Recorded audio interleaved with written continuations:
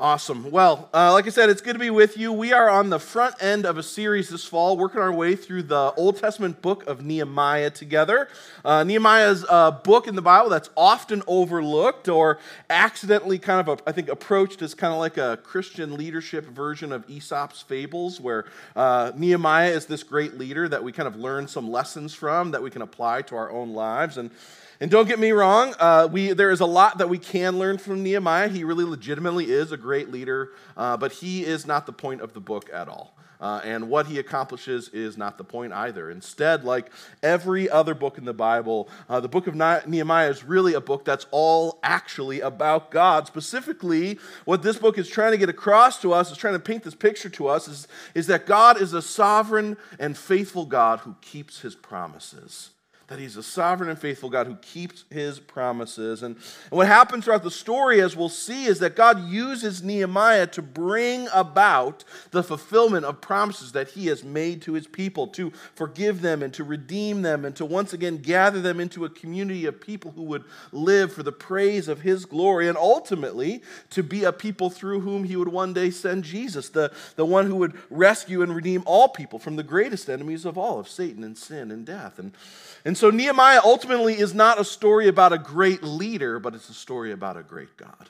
And one who is sovereign and who rules and reigns over everyone and everything, everywhere, and who is faithful to keep his promises. But Nehemiah is not only a book about God, it's also a book about God's people. And it's a book as well as story about how God's people respond in dependence and faith in God and his promises by recommitting themselves to being and to building a community who will live for the praise of his glory, which is the very thing that God's people have always been set apart to do. And so we saw in chapter 1 how that story begins with God giving Nehemiah his heart for his name and his glory in the city of Jerusalem. And Nehemiah opens the book we saw, which is made up mostly of his memoirs and journal entries, by talking about how he received a report from his brother Hananiah about how the walls of Jerusalem for 140 years and through waves of efforts were still lying in piles of ruin and rubble. They had been conquered by Babylon as a result of their own sin and rebellion against God.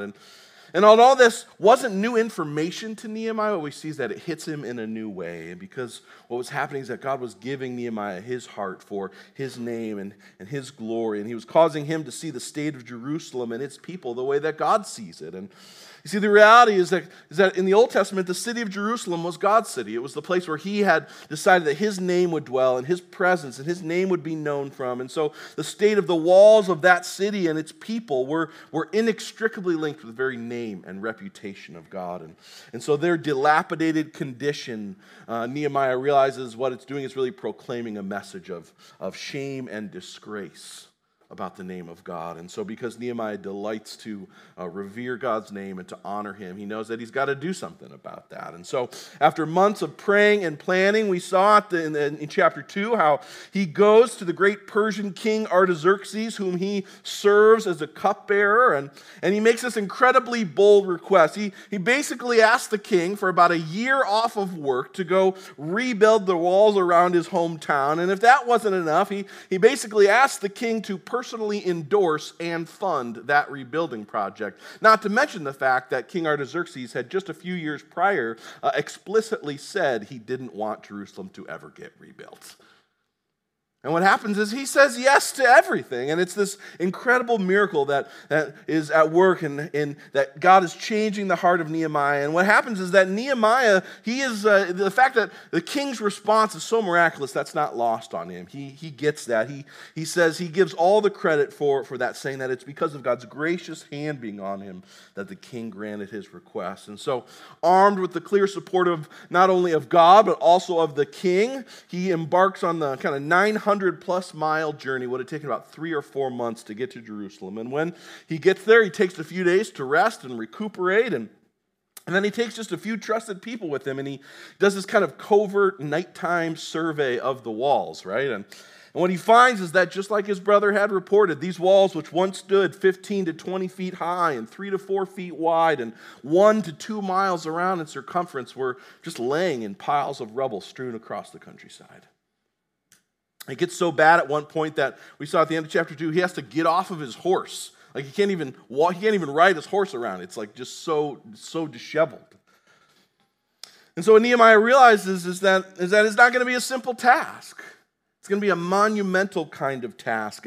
But now that he's seen it for himself, he goes to his fellow Israelites that had returned from exile over the past 70 years and were living in the surrounding countryside around the great city of Jerusalem. And he tells them what God's put in his heart to do about rebuilding the walls of Jerusalem and removing the disgrace that its shameful condition was staining God's people with and therefore God's own name with. And he tells them about all that God's already done in changing the heart of King Artaxerxes and in allowing him to endorse and to sponsor the rebuilding of these efforts. And he backs up those claims by standing firm in the face of ridicule and opposition in the midst of leaders from the surrounding areas who are really opposed to what God's doing in the city of Jerusalem. And what you see by the end of chapter 2 is that God's people are all in. They're excited about being a part of rebuilding this work. They see that God is in it. They see that he has been preparing the way, and so they are excited to be a part of it. And it says at the end that they begin the work of rebuilding the walls. And as we pick up the story this morning, what we are going to see is a giant list of names of all the people who were a part of rebuilding this monumental project. And if you came this morning looking for baby names, you have hit the jackpot, right? Like you are in, right? Like we got some for you, okay? So buckle up for that, right? In all seriousness, though, I think it can be really easy for us to get to parts of the Bible like this, whether it's a list of names or a genealogy or something of the like. It can be easy for us to think that, like, we should just skip over this. There's probably not really anything there for us. Like, it's just, we don't even know any of these people. We don't have any connection with them. Like, we don't really need to know what's going on there. And we often skip over it. Even some commentaries just skip right over it. But the truth is that while some parts of Scripture might seem more interesting or maybe immediately relevant to our lives, what God's Word teaches us and what Paul reminds Timothy of is that all of the Bible is God's Word. And all of it's useful for the people of God. And so the same is true here. And what I want to show you this morning as we study this big list of names is how this is really not just a list of names, but it's actually this beautiful picture of God's people working together to be a part of building the kingdom of God. And therefore, I think there is a really profound glimpse as we look at this passage into what the church should really look like as God's people in the New Testament. And so, although we are not Nehemiah and our calling is not to be a part of rebuilding some physical wall, the reality is that Nehemiah's God is our God. And as 1 Peter 2 tells us that we are being built up as the walls of a spiritual building, the church. And so, like the Israelites in the Old Testament, we too have been set apart by God to live for the praise of his glory, showing the world who he is and what he's like as we participate in the building of his kingdom. And so there is absolutely something for us here this morning in this big list of names, and I can't wait to show it to you. So let's pray, and we'll dive into Nehemiah chapter 3 this morning. God, thanks for our time together. We are grateful for you, and we are grateful for your word, and we're just grateful, Jesus, that you have kept it for us so that in it we might know you. And so, God, as we study, we just, as we do every week, we just really want to come humbly again and say, God, without you empowering our time together, it's a waste. But we know that you love to meet us in our study of your word and that you want to empower us to not only to hear it rightly, but to gladly put ourselves under its good authority. And so we ask, Jesus, that for our good and for your glory, you might empower us to not just hear your word, but to respond rightly to it. And so we need you for all of that, and we wait expectantly, knowing that you love to do that. And so we ask that you would this morning. For our good and for your glory, we pray. Amen. All right, so we're going to be in Nehemiah 3. It's going to be a few minutes of your life you can't get back. And the key also, if you're ever reading a bunch of lists of names, is to know that no one else knows how they're pronounced either. And so read quick and read confident, okay? And so that's what I'm going to do, right? And if you're like, oh, that's how it's pronounced, just be like, I don't know, it might be, right? And so we'll buckle up together, all right? All right, Nehemiah chapter 3. Eliashib the high priest and his fellow priests went to work and rebuilt the sheep gate. And they dedicated it and set its doors in place, rebuilding as far as the Tower of the 100, which they dedicated, and as far as the Tower of Hananel. And the men of Jericho built the adjoining section, and Zakur, son of Imri, built next to them. And the fish gate was rebuilt by the sons of Hanessa, and they laid its beams and put its doors and bolts and bars in place. And Meremoth, son of Uriah, and the son of Hakaz, repaired the next section. Next to him, Meshullam, son of Berechiah, the son of Meshezabel, made repairs. And next to him, Zadok, son of Bana, also made repairs. And the next section was repaired by the men of Tekoa. But their nobles would not put their shoulders to the work under their supervisors. The Jeshanah gate was repaired by Joiada and the son of Paseah and Meshullam, son of Besodai. And they laid its beams and put its doors with their bolts and bars in place. Next to them, repairs were made by men of Gibeon and Mizpah, and Melatiah of Gibeon and Jadon of Maranoth, places under the authority of the governor of the Trans-Euphrates. And Uziel, son of Hariah, one of the goldsmiths, repaired the next section, and Hananiah, one of the perfume makers, made repairs next to that. And they restored Jerusalem as far as the broad wall. And Rephaiah, son of Hur, ruler of the half district of Jerusalem, repaired the next section. And adjoining this, Jedaiah, son of Harumath, made repairs opposite his house. And Hatush, son of Hashabaniah, made repairs next to him. And Malchiah, son of Harim, and Hashab, son of Pahath, Moab, repaired another section in the Tower of the Ovens. And Shalem, son of Halolesh, and ruler of the half district of Jerusalem, repaired the next section with the help of his daughters. And the valley gate was repaired by Hanam and the residents of Zanoah, and they rebuilt it and put its doors with their bolts and bars in place. And they also repaired 1,000 cubits, it's about 1,500 feet of the wall as far as the dung gate. And the dung gate was repaired by Malchijah, son of Rechab, ruler of the district of Beth Haracharim. And he built it and puts its doors with their bolts and their bars in place. And the fountain gate was repaired by Shalon, son of Kol-Hoseh, ruler of the district of Mizpah. And he rebuilt it, roofing it over and putting its doors and bolts and bars in place. And he also repaired the wall of the pool of Siloam by the king's garden as far as the steps going down from the city of David. And beyond him, Nehemiah, son of Azbuk, ruler of the half-district of Beth-zur, made repairs to a point opposite of the tombs of David, as far as the artificial pool in the house of the heroes. And next to him, the repairs were made by the Levites under Rahum, son of Bani. Beside him, Hashabiah, ruler of the half-district of Keilah, carried out the repairs for his district. And next to him, the repairs were made from their fellow Levites under Binnui, son of Henadad, ruler of the other half-district of Keilah. And next to him, Azer, son of Jeshua, ruler of Mizpah, repaired another section from a point facing the ascent to the armory as far as the angle of the wall. And next to him, Baruch, son of Zabai, zealously repaired another section from the angle to the entrance of the house of Eliashib, the high priest. And next to him, Meremoth, son of Uriah, the son of Hakaz, repaired another section from the entrance of Eliashib's house to the end of it. And the repairs next to him were made by the priests from the surrounding regions. Beyond them, Benjamin and Hashab made repairs in front of their house and next to them. And Azariah, son of Masaiah, the son of Ananiah, made repairs beside his house.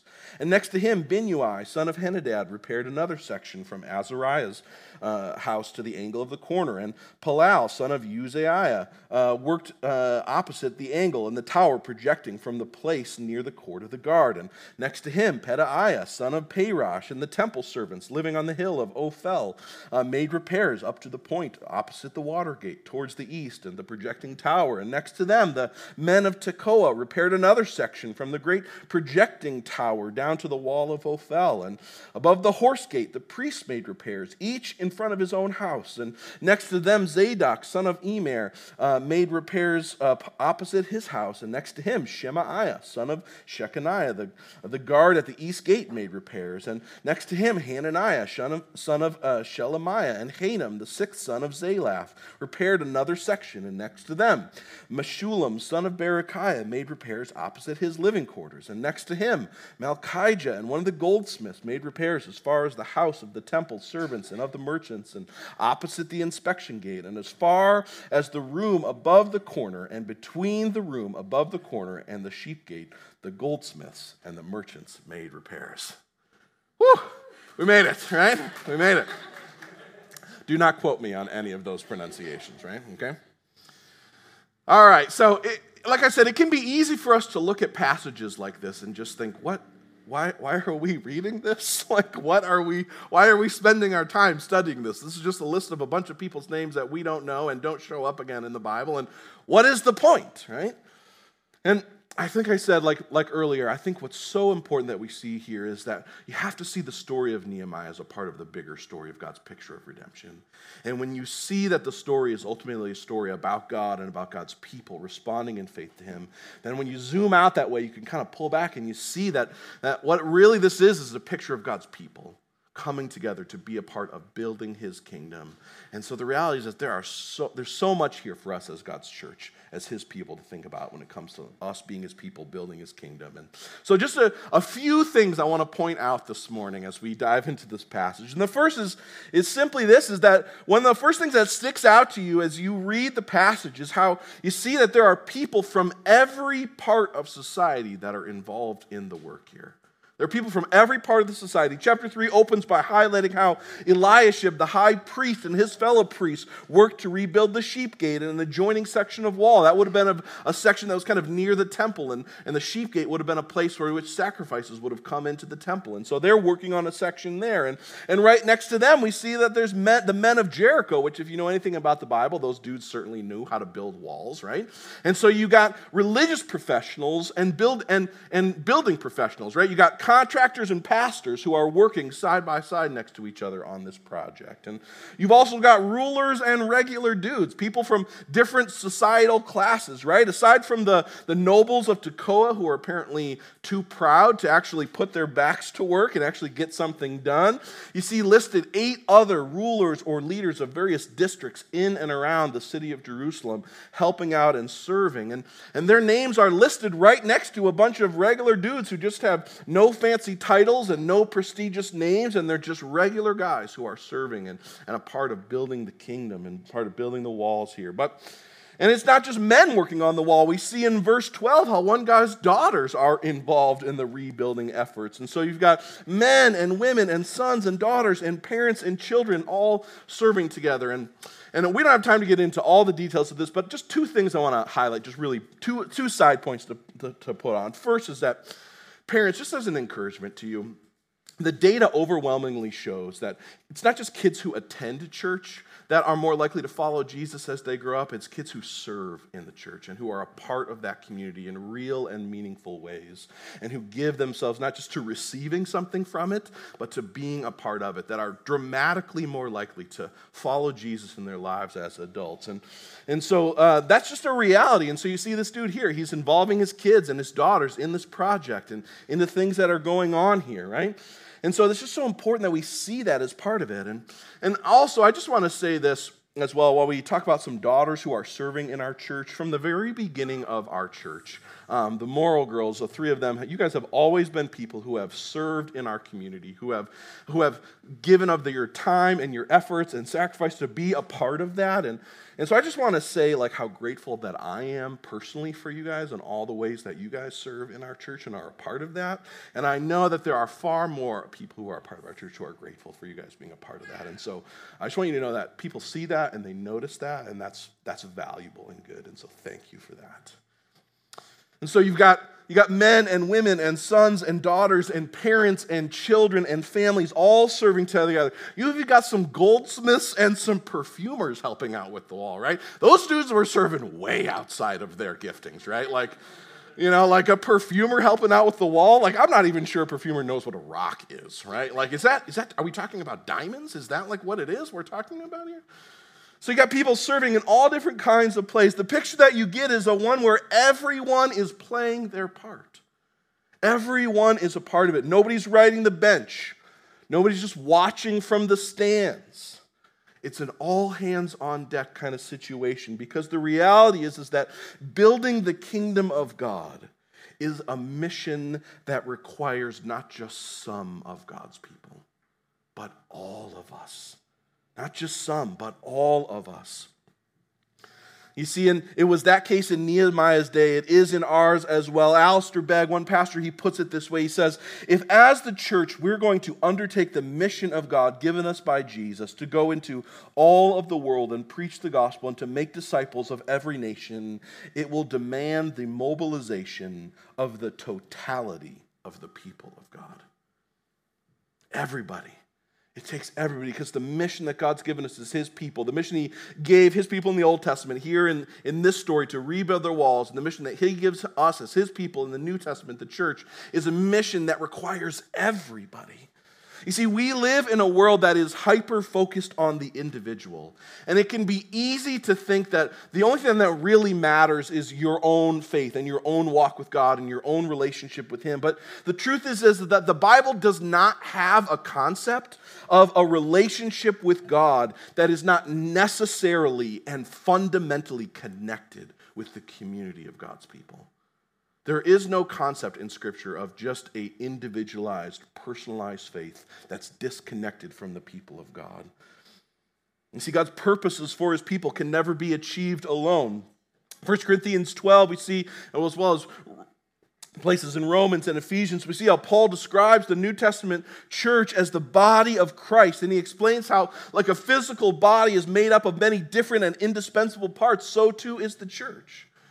What he's trying to get across is, right, there's no appendixes in the body of Christ. There's no people in the body of Christ where you're like, I don't know what they're for, right? Like, we probably don't really need them. Just stick them on the side, right? If we got to get rid of them, fine, right? There isn't anyone like that in the body of Christ. The reality is that if you don't play the role that God has given you in the community, and if you don't serve in ways that God's appointing and empowering for you to do, then the whole community suffers, and the mission that we've been given by God to build his kingdom is actually hindered.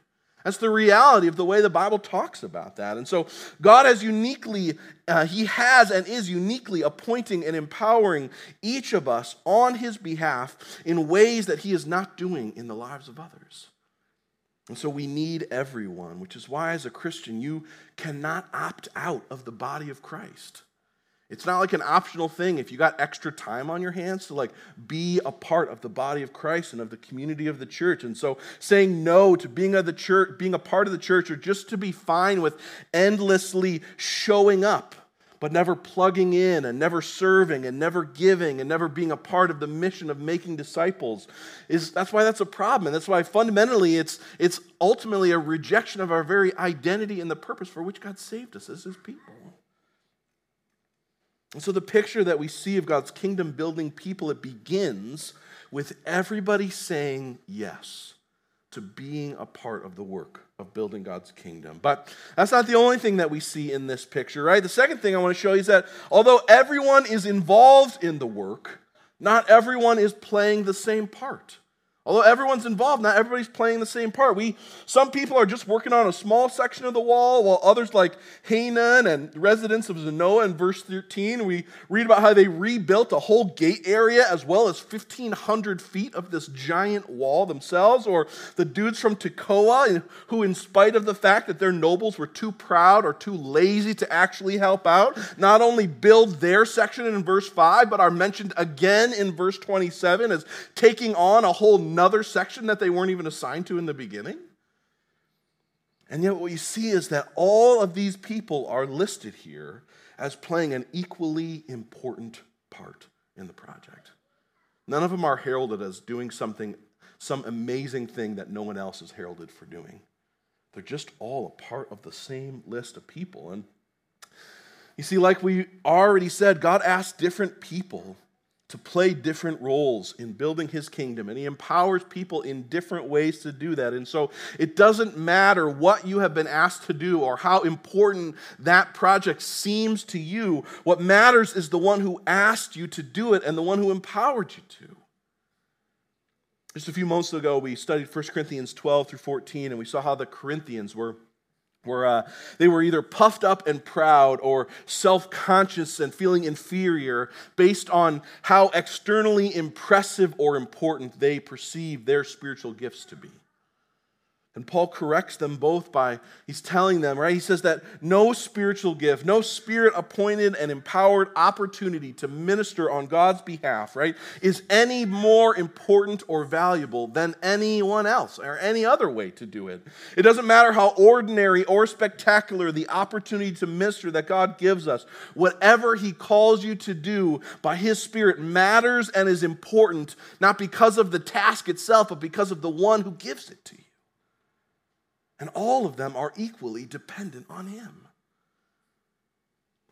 And so don't think for a minute that what God has appointed and empowered for you to do by his Spirit is any less or any more important than what he asks of anyone else to do.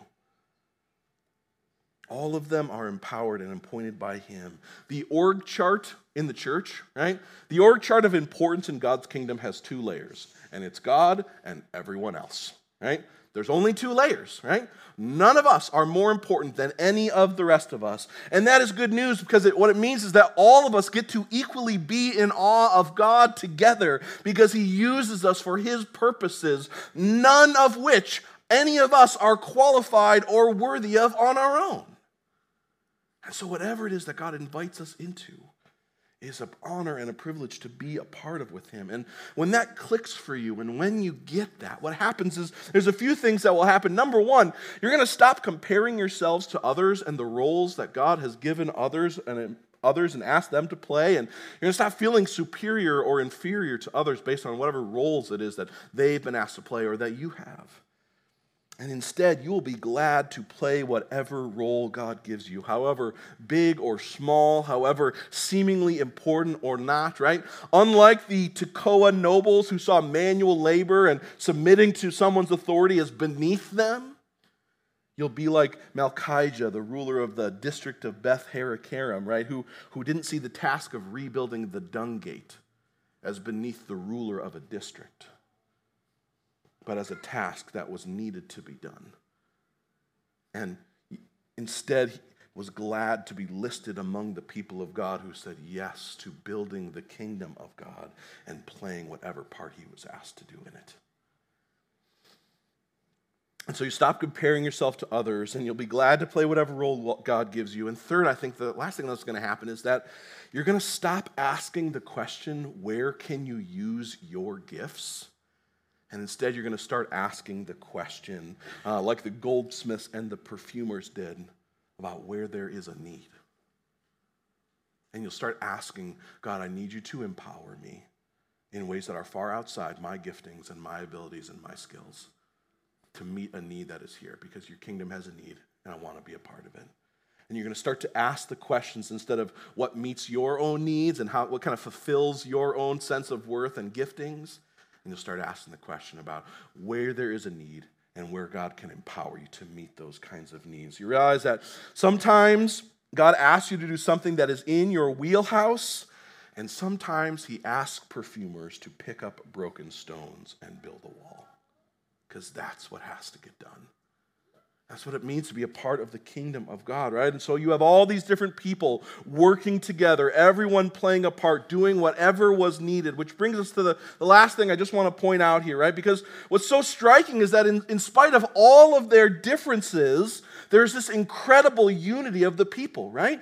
Over and over and over and over in the passage you see next to them and next to them and next to them and next to them. And everyone is working on the same project. They're about the same purpose. They're about the same mission. And yes, some people were building a section of the wall that they had some personal vested interest in, like the people that were building a part of the wall that was near their home specifically. You saw that listed a number of times. Or maybe like the priests or the Levites who were working on the section of the wall that was near the temple, right? A place that was a part of the city that they were very involved in, right? But when you read the list of the 40 plus groups of people that were fixing all the different sections of the wall and the 10 various gates throughout the city, is that the majority of those people were just working on whatever section they got assigned. The vast majority. There's even people like those we read about in verse 17 from the district of Keilah who came to help out and rebuild the wall, although they lived over 20 miles away from Jerusalem. That's a long trip, right? That's a long trip by foot. And they weren't going to experience any personal benefit from the walls of Jerusalem getting completed. And yet they're still there listed amongst everyone else who chose to give themselves to the building of this wall and the project of there. And so all these people are working together, serving there wherever there is need, some in areas of their skill and gifting, most outside of their areas of skill or gifting, and some in sections they had some personal vested stake in, and most in sections that would not personally benefit them.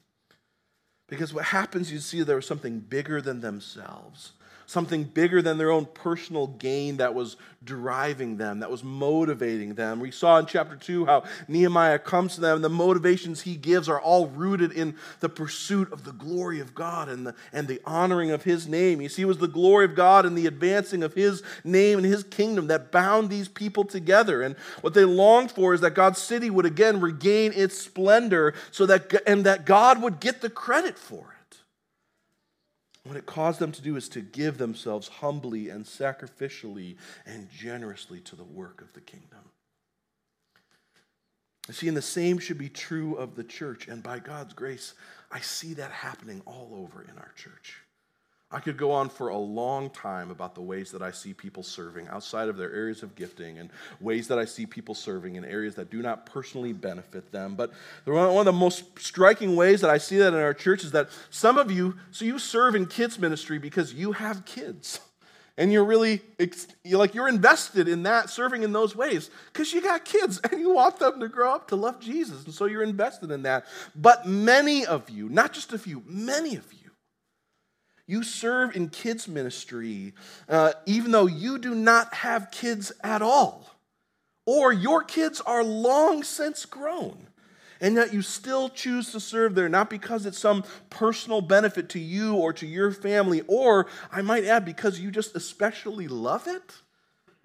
Many of you serve in areas that do not personally benefit you because you realize that it's actually an opportunity to serve the greater family of God, which you realize is actually your family too. And because what you long for most is for God to be glorified and him to be worshiped, and you are willing to do whatever has to get done. Because that's what you long for. I just want to encourage you this morning, church. So we look at this big list of names, a bunch of people you've never heard of and that I mispronounced, right? This is not a list of impressive people who went on to do more impressive things with their lives. It's a list of regular people who said yes to being a part of building the kingdom of God. And the truth is that they have, by and large, absolutely been forgotten by the world. There are no songs sung about them. There are no books written in their honor telling their stories. And yet the great king and the creator of the universe we see took note of them. And he saw fit that their names and the humble roles they played in rebuilding a wall should be remembered as a great part of his story of redemption. That should floor us, church. That should floor us. You see, the reality is that what we see in this picture is not just a list of names, but a list of people that God sees, who he took note of, whose names he is well aware of. And the reality is that is true, that God takes note of our lives and of our days and of our service and of our ministry, and God knows your name and he knows what you are doing unto him. And the Bible is clear that there is honor that comes from God for those who will serve him faithfully. Hear me, not those who serve him impressively, not those who serve him influentially, for those who will serve him faithfully. You see, and that's what you see here in this picture. There's a group of 40-some plus names that are listed, countless others which are a part of the families listed here, all of which given to the purpose of building the kingdom of God, because what they longed for was the glory of God to be made known in their city. Now, before we close this morning, I just want to take a moment and just be abundantly clear. The point of this sermon is not get to work, right? The point of this sermon is not like, oh, look at all these people and all the hard work they did. You should probably work hard for God's kingdom too. Make it happen, right? Suck it up. Try harder, right? We really got to pull our bootstraps up. The truth is, and I just want to be clear, the truth is God does not need you. He did not need these people either. He could absolutely have done all of this without any of them. But he chooses to involve his people in the work that he is doing so that we might share in his joy as getting to be a part of what he's doing. Church, the only way that you get to joyfully share in God's kingdom-building work is when you see that Jesus is the one who has already done all of the real work for you. When the work that you are being called into is not a work that's about you. It's not a work that's trying to merit or manipulate something out of God, but it's a work that comes in a response to him, then that changes it. You see, when you realize that you and I were made for worship and to serve and to worship God, and yet instead of choosing to worship and serve him, we choose to worship and serve ourselves. And that's the essence of what sin is. And instead of rejecting and punishing us as we rightly deserved, instead what God chooses to do is come himself in the person and the work of Jesus to live the life of worship and obedience and service that you and I were all meant and called to live, made for, and whose calling we have rejected wholesale. So that's through faith in him. His life lived on our behalf. His death died as punishment for our sin, that we might be forgiven and cleansed and adopted into his family and invited into being a part of the redeeming and renewing work he is doing in the lives of others. When you get that, it totally changes you. And so before you go to work building the kingdom, the question I want to ask you is this, have you trusted and are you resting in the King's finished work on your behalf? You see, religion is all about getting God to respond to something you do for him. But the gospel is all about responding to what God has already done for you. See, the reality, church, is that we don't participate in the building of God's kingdom. We don't give ourselves sacrificially and humbly and relentlessly and passionately for the purposes of his kingdom because we have to. We do it because we get to. The great King and Creator of the universe invites us into his joy-filled kingdom-building work. And he wants to involve us in it that we might have his heart and we might have his passion for the things that he is doing. And so we get to joyfully say yes, not because we are important or impressive or influential and needed, but because we are the opposite of those things and yet have still been invited. And what that does is it fills us with a joy and a longing to give ourselves to the King and to give ourselves towards building his kingdom, however he invites us into that. And remembering and celebrating all that he's done for us, that's what we're part of doing every week when we take communion. You see, communion, we're remembering and celebrating that the great King and the Creator of the universe had his body and blood broken and shed for us. And so communion, it doesn't make you right with God and it doesn't save you. Instead, it doesn't change your status or your standing with God. Instead, it's a chance for us to remember all that Jesus has already done for us, the work that he has finished on our behalf, so that full of joy and gratitude for him, we might give our lives back to being a part of his kingdom building purposes. Not because we have to, but because we get to, not out of duty and obligation, but out of joy. And so, as we sing and as we worship and as you remember the gospel together in song this morning, if you've put your faith in Jesus, if your trust and your hope is in his finished work on your behalf, which joyfully motivates and empowers your work to build his kingdom, then whenever you're ready, go back and take communion. There's a table on the left and on the right, and you can dip the bread in the juice, or you can take one of the packs back to your seat. So you don't need to be a member here. You just need to belong to Jesus. But if not, if you're here this morning and you're still figuring out who Jesus is, and if you really want to follow him, and if he's a king and a God that you really want to submit to and surrender to, and that one that you can trust, I just want you to know how welcome you are here, how grateful we are that you would join us and that you would be a part of this community. But I want to encourage you, God's not after rituals. He's not after going through the motions. He's after a heart that trusts and surrenders to him. And so if you do that this morning, then go back and take communion. But if you're in process, that's okay. Hold off. You're welcome here still. And so as we sing and remember the gospel this morning, wherever you're at, I want to encourage you, talk with God. Have you trusted his work on your behalf to motivate and empower you to work unto him and to be a part of his building his kingdom? And just ask him, where is he calling you to join in the kingdom building work that he is doing? And what does it look like for you to say yes to God's kingdom and to his purposes wherever there is a need? Let's pray.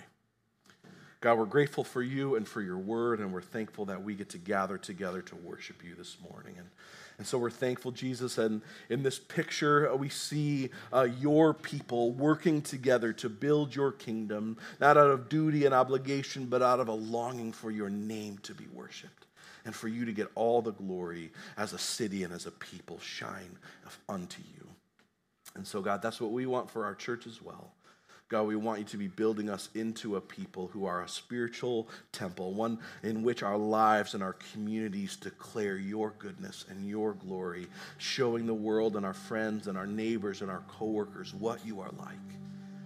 And so use us, King Jesus, to make much of you. Empower us by your Spirit and enable us to say yes, not just to serving where we think we are gifted, but to serving wherever it is you would call us to.